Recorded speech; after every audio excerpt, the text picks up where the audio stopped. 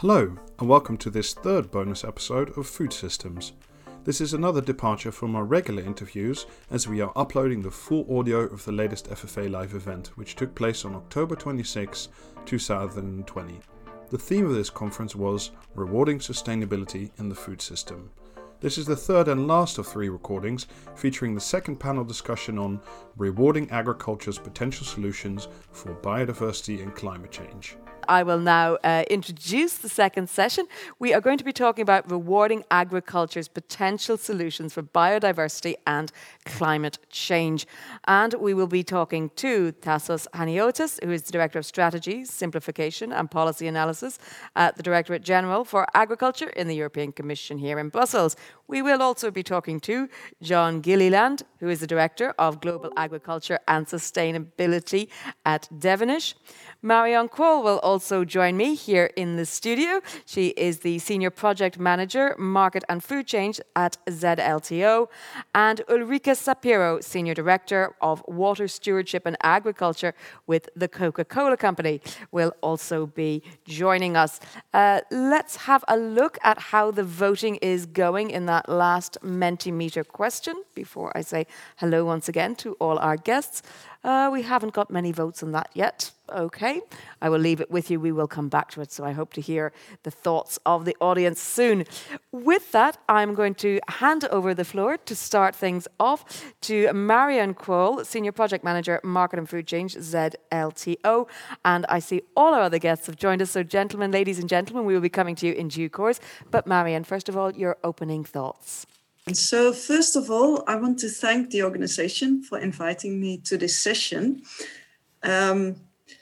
I feel honored and I enjoy sharing my experiences in farming practice with you. My name is Marion Kroll and I was born on a dairy farm in the Netherlands. And I've been working for about 20 years for the South Netherlands Agricultural and Horticulture Organization, which is an association of farmers with over 10,000 members in the south of the Netherlands. And it's my personal mission to make our food system more sustainable and to help farmers take steps in that direction. So as already emphasized by the previous speakers, the need for change is enormous and touches upon many different areas because in addition to food and affordable food prices, farming impacts biodiversity, landscape, water quality, water retention, CO2 emissions, rural livability, etc., etc. So many farmers are aware of these needs from society, but as long as they are paid only to produce affordable food, they often lack the resources to invest in this transition. So additional revenue models for sustainability are needed. And I want to give you two very practical examples of current initiatives I'm involved in addressing the issue of carbon farming and biodiversity. And both initiatives focus on revenue models to reward farmers for their regenerative activities. Well, the first example was already mentioned by Bas Rutte from Rabobank. So it's the implementation of the biodiversity monitor for dairy farming in my region. This is, as already explained by Bas Rutte, a national collaborative initiative started by the Dutch branch of the World Wildlife Fund, Rabobank and dairy cooperative Friesland Campina. The aim of the program is to reward farmers for their contribution to biodiversity by annually completing a monitor with a set of key performance indicators. Their contribution is quantified to improving biodiversity on their land. Well, in my region, different parties have agreed to use the biodiversity monitor as a basis to reward farmers, such as the 3 water boards in the region, the Drinking Water Company, nature organizations, the provincial government, and also Friesland Campina and Rabobank. All these parties have an interest in sustainable soil management, improved water retention capacity and water quality, nature and biodiversity, and thus a more sustainable food system for the future. And what is very important, they are willing to give a reward for this. For example, in the form of compensation, a plus on the milk price, cheaper land rent, or reduced interest rates. And this blending of rewards should make sustainability possible. And by using one system, it becomes easier for all parties. This year, we started a pilot group of 55 dairy farmers, which will be expanded to 200 next year. And in time, we want to involve at least 600 dairy farmers. And this is only in my region. In different parts of the Netherlands, there are different similar initiatives.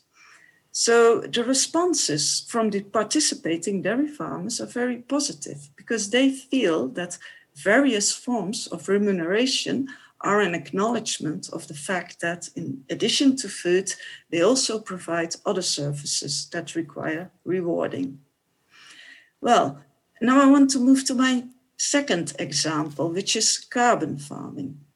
Well, an increase in organic matter content of soils has a positive effect on soil fertility, soil health, biodiversity, and water retention capacity. It makes our food production and our soils more resilient to climate extremes, and it can reverse climate change by storing carbon from the air in the soil. But here too, we lack a revenue model for these ecosystem services, which make it difficult for many farmers to invest in their soil. In the EU Carbon Farming Project, we are working on developing revenue models for carbon sequestration. More and more parties want to offset their CO2 emissions. In the beginning of this year, we started a first pilot with a customer who is willing to buy this climate service from 15 farmers in our region. These 15 farmers will take extra measures on 650 hectares of land, with which they will capture nearly 3,000 tons of CO2 in the next 5 years, for which they will receive a reward of €100 each ton. This price is much higher than the international alternatives. But then our farmers can provide significant added value. They are local, they are close by, and they are super transparent. Customers can visit them and see for themselves how they contribute to carbon removal. And we actually receive many responses from farmers who also want to participate in this program. And as I mentioned, 15 farmers, it's a start. It's just very tiny, small, but we are currently in talks with various potential customers who are interested to offset their CO2 emissions. And we are developing a business case for national scale-up. So to conclude my introduction, in my work with farmers, I see a lot of potential among farmers to contribute to biodiversity restoration and reversing climate change. And I also see some important needs, and I want to mention 5.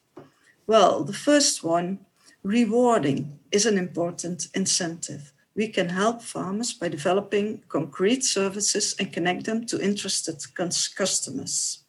Secondly, knowledge is also an important incentive for farmers. Farmers want to learn how to manage their soils in a sustainable way and which measures are best in their specific situation. For instance, for carbon sequestration or increase of biodiversity. Well, a third need is certification. And this especially applies to the Carbon Farming Initiative. It is important for those customers that we will actually deliver what we promise. To guarantee this, we need a certification system for carbon sequestration in agricultural soils. The fourth one, monitoring. At the moment, carbon sequestration can only be measured after several years. Farmers and customers want to be able to monitor the effects of their measures more closely. For this, we need a very practical way for monitoring at low cost. And last but not least, we should not forget about the market and fair food prices as incentives to increase sustainable food production. Consumers have to be informed about the true costs of food, but this is not easy, as already mentioned before. So this is my introduction. Thank you very much for your attention, and I'm ready to answer any questions you may have. We are pleased to welcome from DG Agri in the European Commission, Tassos Haniotis, the Director of Strategy, Simplification and Policy Analysis. Tassos, give us your opening thoughts, please, and comments. Thanks, Jennifer. Thanks to the organizer for giving me the opportunity to comment. Let me start and trying to, I hadn't really prepared on purpose something concrete except with broad areas that I was going to mention, because I wanted to hear also the comments of those that spoke before me, especially because of the situation we're facing. I think it was already mentioned by Eduardo that the first thing that we have to do is to come to terms with the reality of the ongoing CAP reform, because it's exactly this reality that will show what are the possibilities of introducing some schemes and what are the limitations. I mean, somebody that has worked intensively in preparing the future CAP reform, I wouldn't say exactly that everything is thrilling of what is happening, but at the same time, I wouldn't like to underestimate the important elements that still remain that would allow us to make a better link of the future CAP to the farm to fork strategy. And it's exactly in this particular area where I think we need to start focusing concretely and start moving from more theoretical concepts about sustainability to more practical ones. And for me, there is nothing more practical than realizing that the starting point of all the discussion about where we're going to go into the future is take out some detailed satellite maps and ask ourselves the question, what do they tell us about the specific condition on soil and the nutrient balance in every single, not member state, but regions of member states more concretely. And I mentioned soil because many of the best practices that we have seen on the ground are practices where if you do good things in the soil, you end up doing very good things for air, for biodiversity, and for water at the same time. The example that was mentioned before by Mariam about what is happening in the Netherlands is one that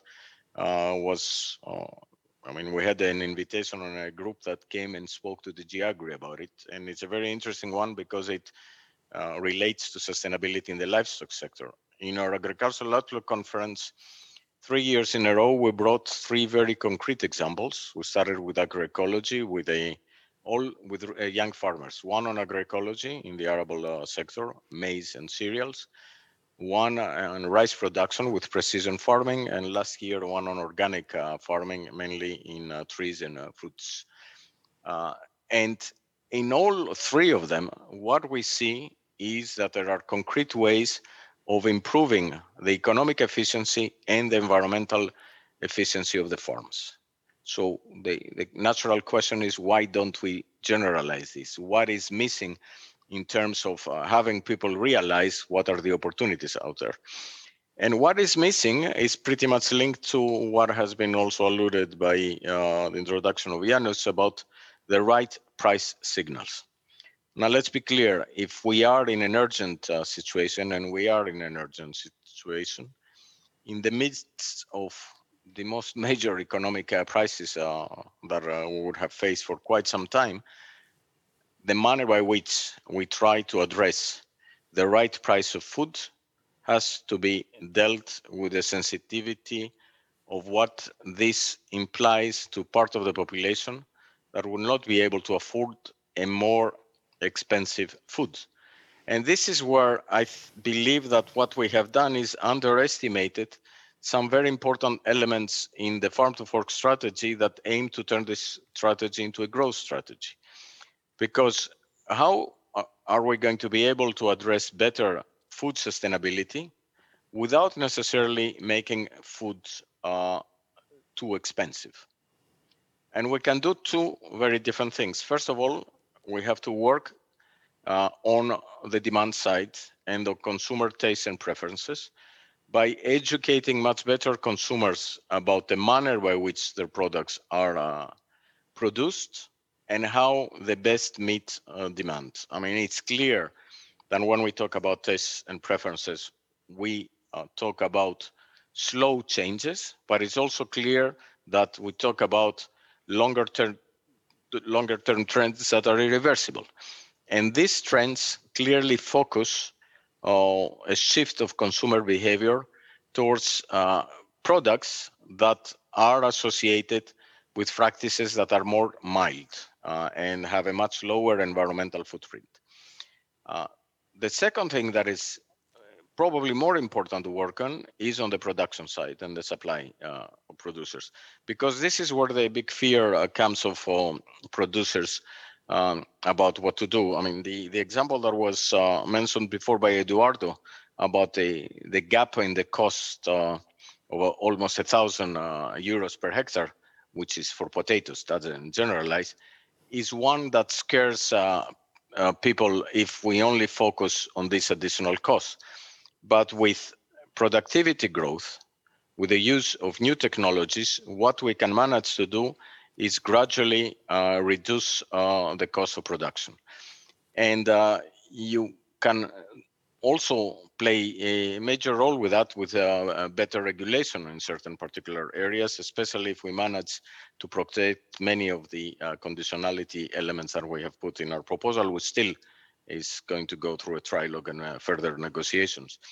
I mentioned this importantly because part of the debate we have about the increased cost of productions, we also had it in the crisis, the food safety crisis of the early 2000s, where a series of measures that we took were considered to be increasing the cost of production. They did it in the short term, but in the longer term, what we have seen is both an adjustment of the producers and an adjustment of consumers to this new situation, which ended up in not making food more expensive in the longer term.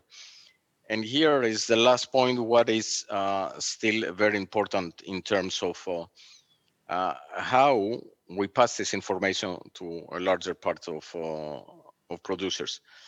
It is extremely important to put in place farm advisory systems that function in all member states. I heard before the example of Ben about New Zealand. I heard it also in visiting New Zealand back in 2004. And then is when I realized two things that happen in New Zealand that can never happen in Europe. The first one is the overnight devaluation of the New Zealand dollar by a very significant amount that make automatically New Zealand products more competitive. The second is the subsidization of banks for the loss in the asset values because of the drop in land prices. None of this can happen in Europe. I think the lesson we can get from New Zealand is a twofold. First, you do different things if you're a small country than what you do is you're a union of many countries. And second, and that's the extremely positive thing about New Zealand, is the innovative aspects in its agri-food sector. And it is around innovation that we have to make our focus. And it's passing the concrete examples, positive examples that innovative practices give us to other farmers, where we can actually really have an impact. Because the real fear that farmers have is they don't know, they know what we are asking them to do, but they don't know how exactly to do it. And here is where the very significant differences that exist in the various member states in the European Union have to be taken very well into account. And a final point on something that also that was mentioned earlier by Janus. Public money, and there is a lot of public money that is still available for the Common Agricultural Policy, should not, at least in still a significant period, go only from the provision of public goods, but also conditionally to the provision of private goods. Why? Exactly because what we have is the failure of markets to compensate food for its real cost. We should use the leverage that we have around all of the area and all of the farmers to increase the overall level of ambition. And if we manage to do that, then the additional costs that organic farming, agroecology, and other best practices have will be smaller than what you do when you have only shifting money to one part of the production and forget about what is happening in the rest. This is for the introductory part, and I'm pretty sure there are going to be plenty of questions around it later on. Thank you. Thank you. I'm sure there will be many, many questions. There usually are. We'll turn now for his opening comments to John Gilliland, who is the Director of Global Agriculture and Sustainability at Devonish. John, the floor is yours. Devonish is a livestock nutrition and innovation company. We have customers in 35 countries. And we made a big decision back in 2013 to really put our money where our mouth is. So we went out and we bought a farm. And we bought a farm in County Meath in Ireland, a pasture, grass-based farm, to actually see what are the solutions and how could we measure and manage them transparently. And so on the farm that we bought, it's in County Meath, as I said, we delivery set out our goal to see could we deliver carbon neutral beef and lamb production by 2025 while still driving profitability within those livestock farms. Having bought the farm, we sat about going to town and delivering this strategy. We looked at delivering a soil improvement program, not only on fertility, but on soil health. We looked about measuring our carbon sequestration above and below ground. We looked at then our routes of overland flow of nutrient and soil into our watercourses. We baselined our biodiversity. And in our case, we had a particular difficulty because we also host one of the last lowland wild herds of red deer, who are a rather large population challenging our carbon sequestration in trees. And if that wasn't enough, we chose a World Heritage Site to do it on. So we've got 13 monuments we need to look after. And we've been on this road now for 7 years. And as part of our reward for the route we've gone, we've also been asked to join the global network of lighthouse farms, farms that go beyond best practice and look to bring their fellow peers with it. And on this journey for us, if we are serious about rewarding agriculture's potential solutions, for us, we need to bring transparency. So we set about creating robust baselines of our key metrics using GPS, using digital technologies, starting 2014, where we did precision soil sampling analysis. And we found that when we bought the farm, we inherited 40 years of neglect of the previous farmer. And we found that our pH, our phosphate, our potash were all where they shouldn't have been. We also then, we decided rather than do satellites, we brought in an aerial survey using LiDAR. We did precision measurement of every tree and hedge in the farm. And we found out how much carbon we have above ground, both in our hedges and our trees. In 2017, we took it further. We actually did a baseline of our soil carbon down to 30 centimeters right across the farm, 88 soil pits. And what astonished us when we went looking again, just like when we went looking for our pH and P, or our difficulties there, we found under this grassland farm that had not been plowed for 40 years, that our soil carbon was about a half of what it should have been, and certainly that our neighbours' farms were, and really highlighted that soils under grassland also have problems. It's not just an issue. And this allowed us then to build up what were our carbon stocks accurately on our farm, in our soils, in our trees and hedges. And so if you're driving a strategy and trying to find solutions on how you accelerate your road to net zero by 2025, one of the key things we've done is we've actually sensitized our farm data against our livestock stocking density. Because at the moment, we average 2 livestock units per hectare under the Nitrates Directive. And currently, we are displacing 56% of all the greenhouse gas emissions on our farm because of what we're doing in our soils, because of what we're doing in our hedges and trees. But we could reduce our stocking density down to 1.25 livestock units. And at that stage, we would actually be carbon neutral today. But that doesn't really help in feeding a world that still needs livestock products as part of a balanced diet as such. So we've been looking at the solutions around that, and going back to what Tassos was saying, we went back to look at our soils. And over the last 7 years, we have completely transformed our soil pH. Our average soil pH for a brown mineral soil in 2014 was 5.5. Today it's 6.6. And we've seen, again, as Tassos has flagged up, a great improvement in productivity. We have doubled the amount of forage utilized per hectare per year on that journey of 6 years of creating correcting our fertility deficiencies.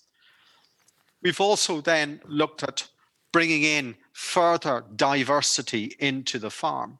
And in Ireland and in many other places, a lot of our farms are monoculture of ryegrass. So we looked for credible research partners in Wageningen University Research and UCD, and we secured funding under the Marie Curie award scheme with 5 PhD students looking at the benefits of introducing legumes and herbs in multi-species swards, and taking it through not only looking at the improvement of soil carbon sequestration, but actually the micronutrient content in the meat as such, and building our track record transparency around that. And the third thing we've been doing is introducing silvopasture, putting trees and animals together in the same spot. And we're greatly helped by Jim McAdam, formerly of AFBI in Northern Ireland and Queen's University Belfast, where they have 30 years knowledge of animals and trees coexisting, where they've seen carbon sequestration treble, they've seen no reduction in livestock performance, and what's more, they've been able to extend the soil trafficability window in a year, which is a big issue for us in Ireland. It always rains in Ireland, and we've been able to extend our soil trafficability by 17 weeks a year. So really been focusing on solutions, and we've always had at a macro level our eye against then how we as a company perform against the Sustainable Development Goals, and can we actually stand over that? Along with our work in Africa, in Kenya and Uganda at the moment, and our work in improving human health through our algae enrichment of chicken and eggs, we're now delivering on 11 of the 17 SD goals, which we're delighted. So for us, if we're serious about rewarding agriculture's potential solutions for biodiversity and climate change, to do that, we actually need to bring transparency and credibility about the solutions we're going to deliver. And around that, for us, we have used technology to create these robust baselines right across our natural capital and our biodiversity. This has allowed us to empower not only ourselves, but our customers, farmers as well, about the right decisions on how they manage their land. And so by empowering them and then reporting and verifying this change, we believe we can bring value to the change. Someone mentioned earlier on about carbon prices. Many of the carbon prices out there are heavily discounted today, and are heavily discounted because people are not just totally certain they are getting what they say they're getting. So for us, we want to have total transparency so that we can be independently monitored, reported, and verified of our positive journey to add value and be able to take our customers, our farming customers, with us on this journey. Thank you.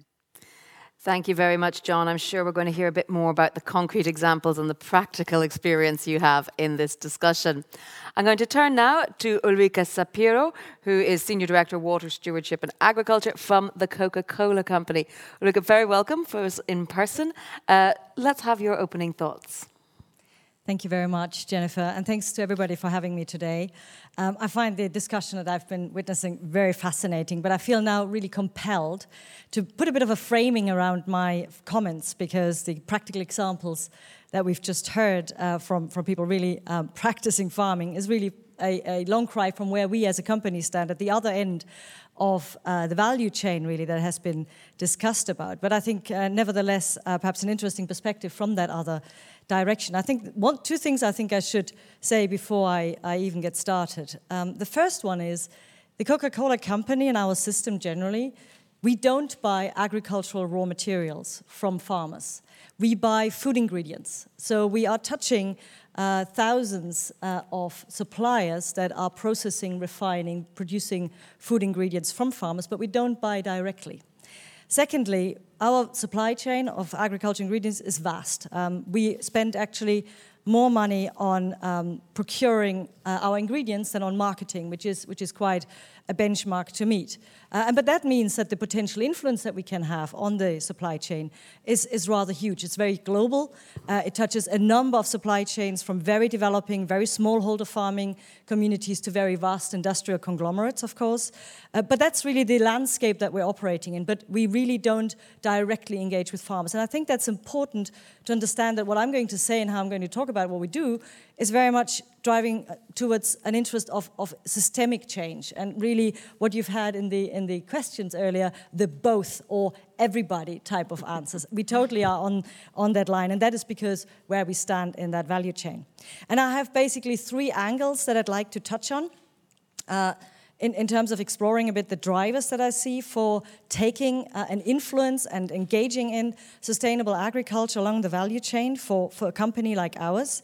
And the first one for a consumer brands company obviously is around the market. And that is predominantly around the consumers, and we've heard quite a lot of that. And as a brand company, listening and tracking consumer sentiment and understanding where consumers are going is obviously key to our business.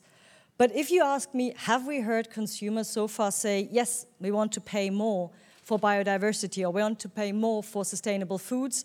No, of course not. And actually, the trend we will see in the next few months and probably years, unfortunately, with the very difficult economic situation is going more into affordability.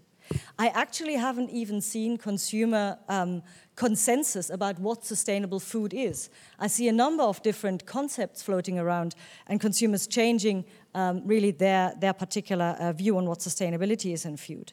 But what we see is that consumers are putting increasing emphasis on the need for the brands and the products they buy to gain their trust. And trust is very much value-based, and is increasingly so.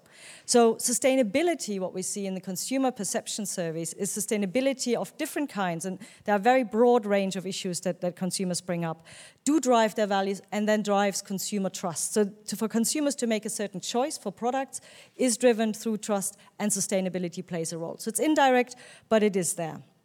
And that translates itself in the Coke system into that we have some brands and products that emphasize sustainable agriculture or sourcing as part of their brand proposition to consumers. So for example, in Europe, we have Fuse Tea that has a Rainforest Alliance seal for consumers to be clear about the origin and the sustainability of the tea and other ingredients it uses. Costa Coffee and Innocent Drinks are part of the Coca-Cola family, and they're very consumer-facing in how they source and how they engage on sustainability. But I think it is even more important for a company like ours and for generally for manufacturers that we embed sustainable supply chains in the way we do business. And so I'm really proud that ethical and sustainable sourcing is part of our company purpose, that is part and really parcel of a sustainable agriculture strategy and a continuous improvement program that we have globally with our suppliers, and that we have embedded sustainability into our other sustainability strategies, so agriculture into other sustainability strategies, particularly climate policy, the water security strategy, and human rights policy. So really embedding it across a number of issues in the business. The second element I wanted to raise is about the frameworks, i.e. the policies in which we operate, and our suppliers and their farm base is operating. Because we see, and I see this really in the engagement with our procurement team and suppliers, that policies and regulations can really either create barriers or actually act like a jet stream to sustainable practices. And a large part of the work we have today and the discussions we have is to find ways to offset or overcome regulatory barriers and hurdles to drive to more sustainable practices, sometimes nevertheless or in spite of regulation. So I haven't met one farmer yet that said to me that they don't want to reduce their overall input costs or don't want to have long-term productivity or don't care about the landscape they live in or don't like to have healthy soil in the long run. But we find very often that the economic realities between managing the risks, the costs, and the income streams and revenue streams for sustainability has come up really doesn't leave them much of a choice right now than to stick with the safe choice. And the safe choice in Europe is very often defined through the CAP, the Common Agricultural Policy. So I think we need to really, and the discussion here today is about unpacking that and meaning where are the barriers and where can we create that jet stream towards more sustainable practices. And that particular means can we look at, and we need to look at the value of the natural resources, in particular water is very often an issue. Water costs are very low. On the other side, technology costs are very high. So those two elements, in particular to support innovation, are really critical. And so the Green Deal or the Farm to Fork strategy, they really can create this watershed moment if they're well thought out and effectively enable farmers to take the risk of transition and actually do things differently and not have to bear the brunt of potential issues that are arising on the way. And I would be amiss if I wouldn't mention the third point that actually hasn't come up so much in the conversation today, which is about climate change, or the climate crisis rather, and the resilience we have to drive behind that. The World Economic Forum, just to put the numbers behind it, has estimated that 44 trillion US dollars in economic value depend on nature. And that especially impacts sectors like construction, agriculture, and food and beverage. So these are the sectors that are most dependent on nature as a generator of economic value. And on the other side, we have WWF telling us that about 68% of species have declined since 1970. So it's a state of the temperature check, so to speak. But even more so, and many people overread this, that 84% of species in the freshwater ecosystems have declined. And freshwater watersheds are absolutely critical to agriculture. So what that tells, I think, us and should tell us that we really need to think about system change and about resilience. And that means we need to look beyond particular farms and particular supply chains towards really landscape solutions. A couple of examples. We work with partners and farmers in dozens of programs worldwide in water-stressed areas, including in Europe, in the UK, and in Spain, and Italy, and others, on driving water efficient and more water sustainable farming. That also includes managing runoff. That also includes increasing the soil health to keep water in the soil and improving the structure there.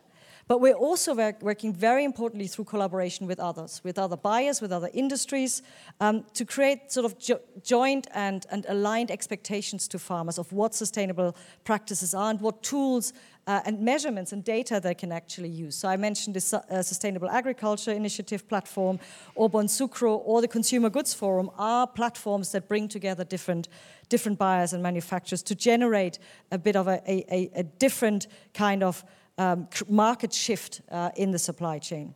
And finally, and I think I've said that a few times here, we're an advocate for policy change because that ultimately is the ultimate driver for the frameworks in which we operate. So particularly in the EU, the Water Framework Directive has to be part of this conversation. The climate policy has to be part of the conversation.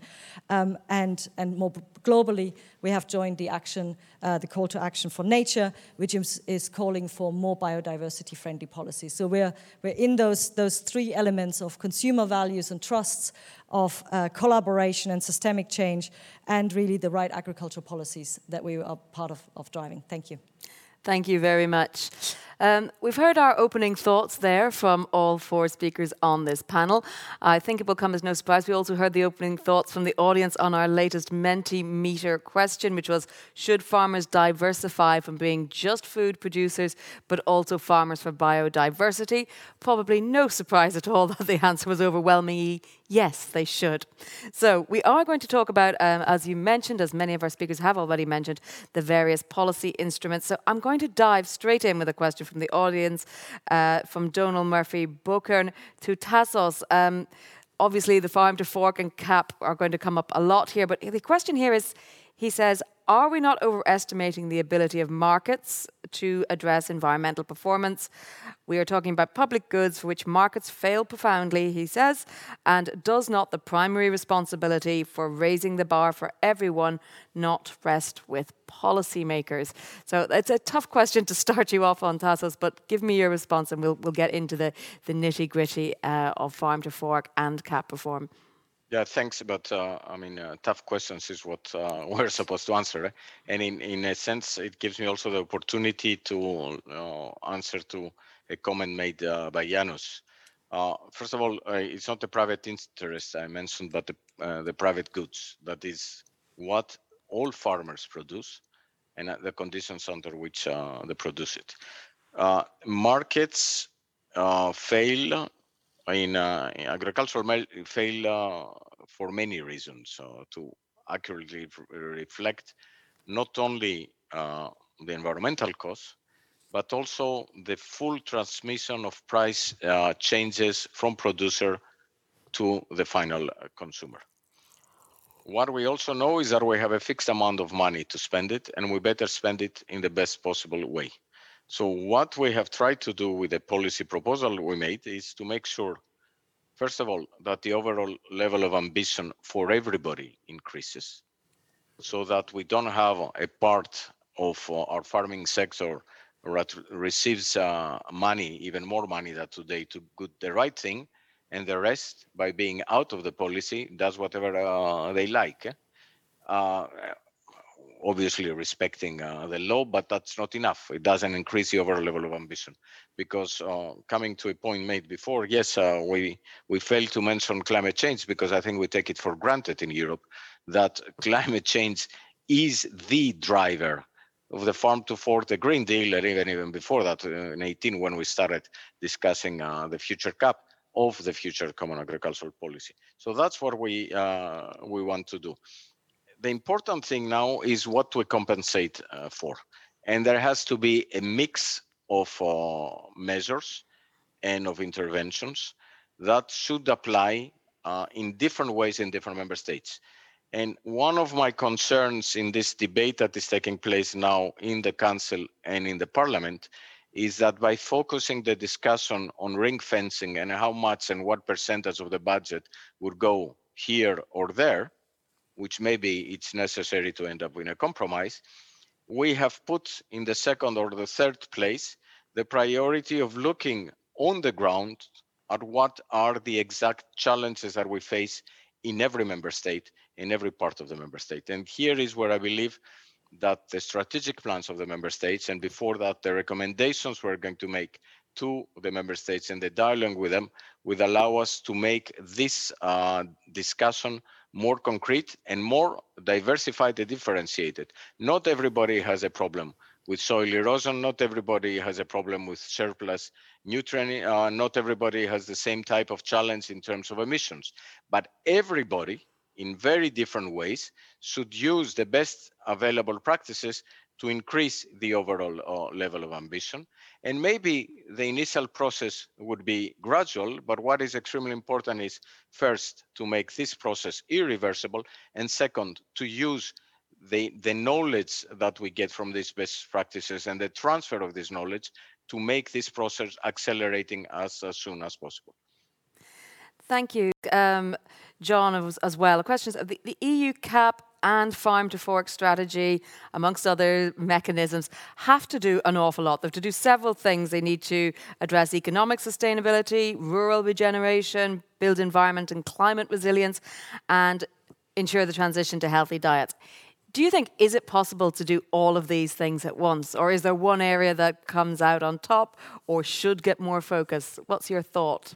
It's a very complicated balancing act. It is a complicating balancing act, but I think it has to be done, and it has to be done simultaneously. Because if you go and you deliver economics, you knock out environmental sustainability. If you push and you don't deliver healthy food, you drive then real nutritional problems in society as such. I don't believe it is too much that you can't do everything together. Certainly on the journey that we have been experiencing over the last 7 years in the lands of Douth, we have been able to deliver improved efficiency and profitability in the farm. We've been able to deliver more nutritious food, and we've been able to drive down our greenhouse gas emissions, accelerate our route to carbon zero, improve water quality, and drive biodiversity. And we've been able to do that in a measurable way. So I don't believe it's too much. And I do actually believe there is a balance in the middle there. The one thing I will say on any journey is still make your journey transparent, because when you make it transparent, the quality of your subsequent decisions is so much easier, it's so much better, because you're making them from a more informed position. And so we have this discipline of measuring and managing, measuring and managing, measuring and managing. And by doing that, we're fine-tuning the whole time, and we're delivering on the multiple goods. Marian, I see you nodding along there with John, agreeing with his transparency comments.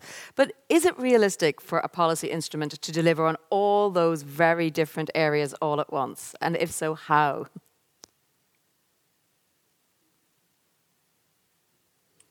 Well, I agree with John with that transparency and having the information on the parameters that show your results that is very important. And if policy can help in this, because in my introduction, I also explained that the monitoring and also the certification issues, those are very important, because we have to explain to customers, and we have to guarantee that what we promise, that we will actually deliver this.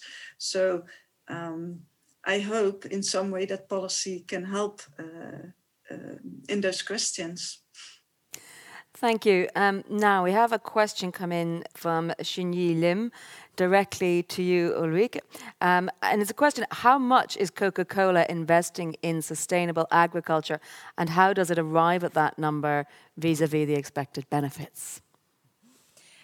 That is a very good question, but it's not easy to answer. We do not track how much we specifically invest in sustainability because, as I said earlier, we're embedding sustainability in the way we do business. And so it is part of our conversations with the suppliers and of the specifications and the contracting with the suppliers to request and require sustainable farming assurances for agricultural ingredient supply. So, for example, we have made in 2013 a commitment and a goal to sustainably source 13 top global commodities sustainably, and we're on the progress of advancing towards that goal with our suppliers. And one very important piece of investment together with our suppliers was to establish what does this mean, sustainable sourcing. So we set out sustainable agriculture guiding principles, a set of expectations and definitions which are transparently available on our website, and then work with our suppliers. How can they show with their supplying farms that practices that adhere and align to those sustainable agriculture guiding principles are actually being used on farm? And that, of course, is an investment that partly has been carried by the company by engaging with the suppliers, but more importantly by the suppliers to actually engage with the farmers. It's been a process over years to bring our global volume of those global commodities from 8% alignment with sustainable farming practices to 54%. So obviously there's still a lot to be done, but it is a huge progress over a relatively short period of time. The second area of investment is that we're really assessing the risks that are still residing in the supply chain, particularly when it comes to water scarcity and water sustainability, but also human rights issues. So, for example, we have invested in conducting in-depth sugar industry studies in 27 countries on the sugarcane sector to understand where human rights violations and why they actually occur, and work with others to remediate those issues, in particular the root causes of some of those challenges.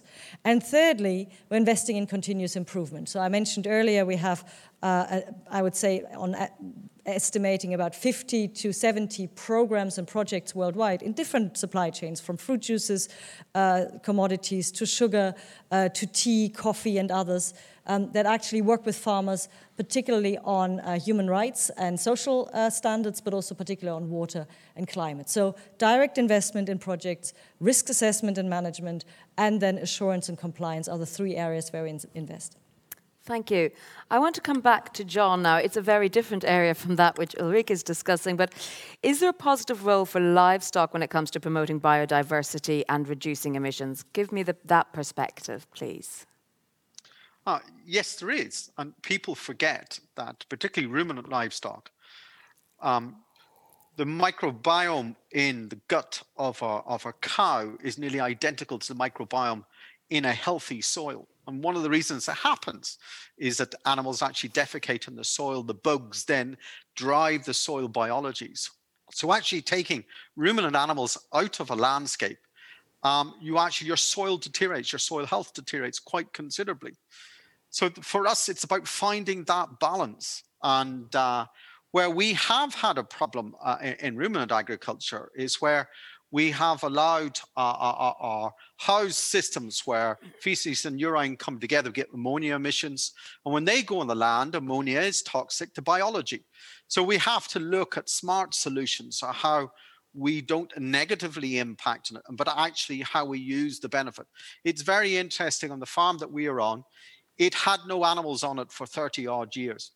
And we have introduced a lowland suckler cow and calf system on the farm, but in a core center bit, and the outer bits we still harvest for winter fodder. And it's really fascinating to see how our soil potash and our soil biology has dramatically improved where we have had ruminant animals actually grazing the pastures on top of those soils. So it is a myth that if you get rid of ruminant agriculture, you sort out all the problems. You don't. And what we have seen in our soils, the reason our soil carbon was so low is the previous owner neglected. He didn't have livestock on it. He didn't put any lime on it. The fertility collapsed, the soil biology collapsed, and our carbon was respired and not sequestered. Soils need to be healthy. They need to be inoculated. You need to look after them. And ruminants have a key role to play on that. They should not be made a pariah when they are used in harmony and sympathy with the natural environment that they sit within. Thank you. Now, I'm going to go to another question coming in from Globe Capital International, directly to Marion. And the question is, what is the best way forward towards reducing the use of insecticide and herbicide in the farming process? Another specific question for you. Well, can you say the question again? Sorry. What is the way forward towards reducing the use of insecticide and herbicide in the farming process? Well, to be honest, I'm not a specialist in this issue of herbicides and pesticides. So, yeah. Okay, well, we'll move on then to a more general question for the whole panel. But Tassos, I will start with you. It's the question of a carbon tax, and it is, would the introduction of a carbon tax help provide the incentive for the development of carbon trading markets that will provide another income for farmers?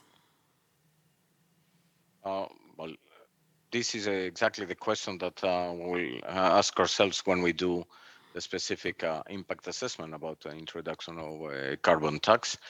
This is one of several options in terms of potentially compensating farmers. There are other type of options, and we have to analyze it. But when you talk about a tax, and especially a carbon tax, what you have to take into account is a series of factors into consideration. And in the current moving environment, both in the economy and worldwide, I mean, it would be premature to suggest what the final answer is going to be. I think what is very important in this discussion is to keep in our mind the fact that what we have to do is address all the issues related to climate change at the global level and not just the EU level. And that is where the leadership of the European Union in terms of convincing people about what best practices are and what is the direction to take could help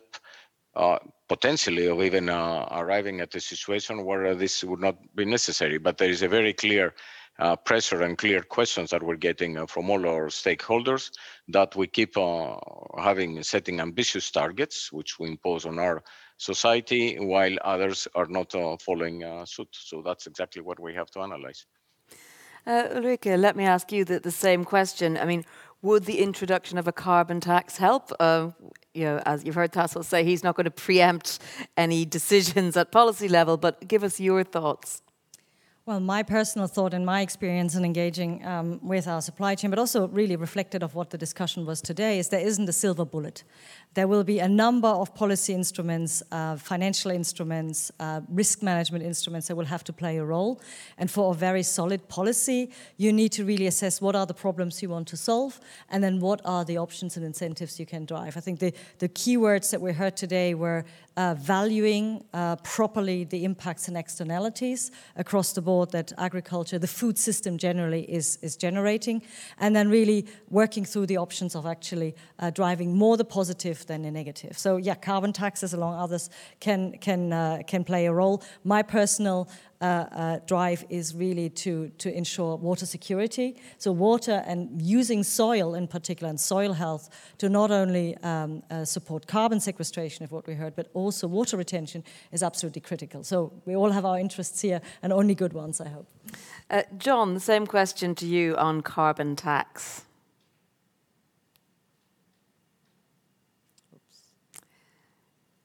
John, I don't think we can hear you. I think you're on mute. Can we try again? Your thoughts on carbon tax? Can you hear me now? Yes, we can. So I'm a great believer that there should be a price put on carbon. I am not a believer of a tax, because what happens at tax is polluters pay and it goes into a big black hole within some government, and it doesn't get redirected to actually change behavior. I am much I'm a fan of likes of the European Emissions Trading Scheme, where then, people, on one hand, you pay, if you want to be a polluter, you pay for it.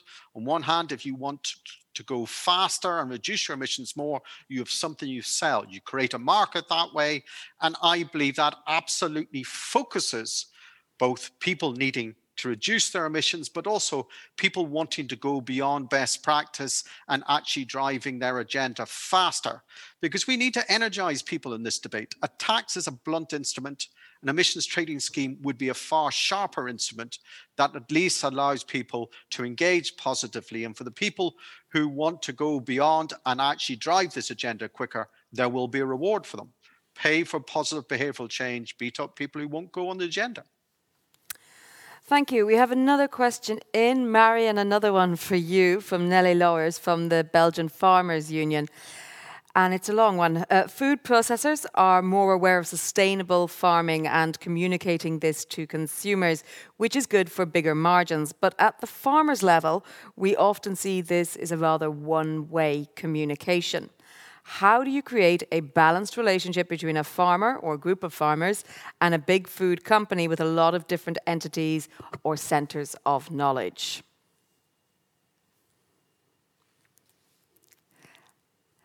Can we hear you? Yeah, this exactly is a long question, but collaboration in the supply chain between farmers, food processors, retail is very important. And probably it starts by realizing and affirming that you need each other. So the food processors need farmers, farmers need food processors. I mean, in 2018, this was a very difficult year. We had a very extreme droughts and hot, dry summer in Northwest Europe, I think in the complete Northwest Europe. And at that moment, there was the risk of shortages of food because farmers had a lot of difficulties. And in that year, we saw that the relations between farmers, food processors, and retail were reconsidered. And I think that stronger connections, we can call it also dedicated food supply chains, are also relevant for sustainability. Thank you. I want Ulrike also to respond to that, just because how do you engender this good two-way communication? Yeah, that's a very good and a very complex issue. I had a number of situations where we worked and talked to our suppliers, and that took us to farmers, and then they said, look at all the wonderful things we do, and look at all the PowerPoint presentation and the sustainability reports we can give you that tell you what we do. And it is the truth that this is all really great stuff, but it cannot be, it's not a currency that you can trade easily along a value chain, in particular if you have several partners and players. And so I come back to, whilst it is really a nuisance for many farmers, but assurance schemes and certifications at farm level are an effective way of building the transparency across a benchmark and a level playing field of sustainable agriculture practices, and is a currency that farmers and then supply chain actors can communicate along the value chain. And in particular, if we are galvanizing around a few assurance schemes that are credible and stakeholder supported and do actually make an impact on sustainable farming practices, I think we have something like a gold nugget that we can communicate up and down the supply chain. So I mentioned earlier, Bonsucro is a certification system for sugarcane farming in particular, so any refined sugar that comes from sugarcane would benefit from that. SAI Platform Farm Sustainability Assessment is more for crops in general and increasing for other other agricultural materials. That is something that the industry broadly can recognize, and if farmers say we are assured against the farm sustainability assessment, then we all understand what is meant and what that actually signifies. So I think there is something in certifications and assurance schemes to help that transparent communication along the supply chain. John, also, do you want to weigh in on that before I go to my final question? Yes, I mean, for me, and coming back to Ulrike, what she's just said about certification schemes, for me as a primary producer, certification schemes are the bare minimum license for me to farm. But it doesn't differentiate my product from my neighbors or my competitors' product. So for us, we want to invest in sustainability in a transparent manner so that we can communicate what we're doing over and above anybody else is doing. Because the scale of change that we need, it's not good to be in the herd going at the herd. We need entrepreneurs and innovators and pioneers and early adopters to get on and go beyond that and keep driving positive change. So for me, we are very keen in working with farmers, with our customers, with other farmers about how they can go that step further, but do it transparently so they can then share their positive journey with their supplier, with the retailer. And the feedback we've had is the level of transparency we're bringing. Retailers want to engage because it's the next stage beyond the standard verification that we all have to do. It's the next stage beyond. And more and more consumers are wanting to know where their product comes from. They want it to be authentic. They want trust in that, but they want to know that what journey you're on, what direction you're on that journey, and the speed that you're going. And that's why for us, we believe that we need to go to the next stage is personalized agenda, measure and manage, show transparency in your journey. The retailer will come with you. Thank you, John. So my final question for the session and for today is to Tassos. The title of this session is Rewarding Agriculture's Potential Solutions for Biodiversity and Climate Change. In the first panel, we asked a lot of questions about who pays. And I'm wondering, do you think there are enough instruments at your disposal currently to really reward? We hear a lot about the stick, but not so much the carrot in driving sustainability. Yes, I think there are enough instruments, and that's why we haven't had many alternative instruments. What we are really missing is the best way of targeting this and convincing people that they are there. An earlier question was about whether this is feasible or not. If you look at the example of John and Marion, if you look at the three examples we brought in our agricultural conferences, what do they indicate? They indicate that there are practices out there that farmers improve their income, their competitiveness, their soil, they reduce emissions, they improve biodiversity. Most of them are linked with the generational renewal. They are linked to growth in rural areas. So 7 of the 9 objectives we want. They're driven by innovation. And then what are the other 2 objectives we have set? Shrink the distance that exists between producers and consumers in the food chain and respond to consumers and society's broader concerns. All of these things are possible. And it's not the measures that we're missing. What we're missing is belief that these measures work on the ground. And what we're missing is a very targeted communication that will convince people that this is not about problems, the problems we have, and they're for everybody. It's also about opportunities and a growth strategy. And obviously, all the institutions and all the stakeholders involved need to do their best because we have nothing to gain by over-polarizing a debate, and we have everything to gain if we actually try to convince, first of all, ourselves and then the wider public that in the current situation we're facing, we can marry, jointly deliver economic and environmental efficiency without adding social costs.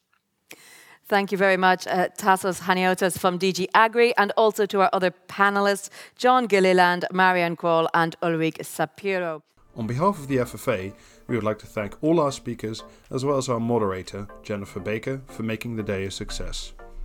We would also like to thank the FFA founding partners, European Landowners Organization and Syngenta, as well as the strategic partners, the Nature Conservancy, Cargill, World Wildlife Fund Europe, Rabobank and Thought for Food, as well as our international partner, the Chicago Council on Global Affairs.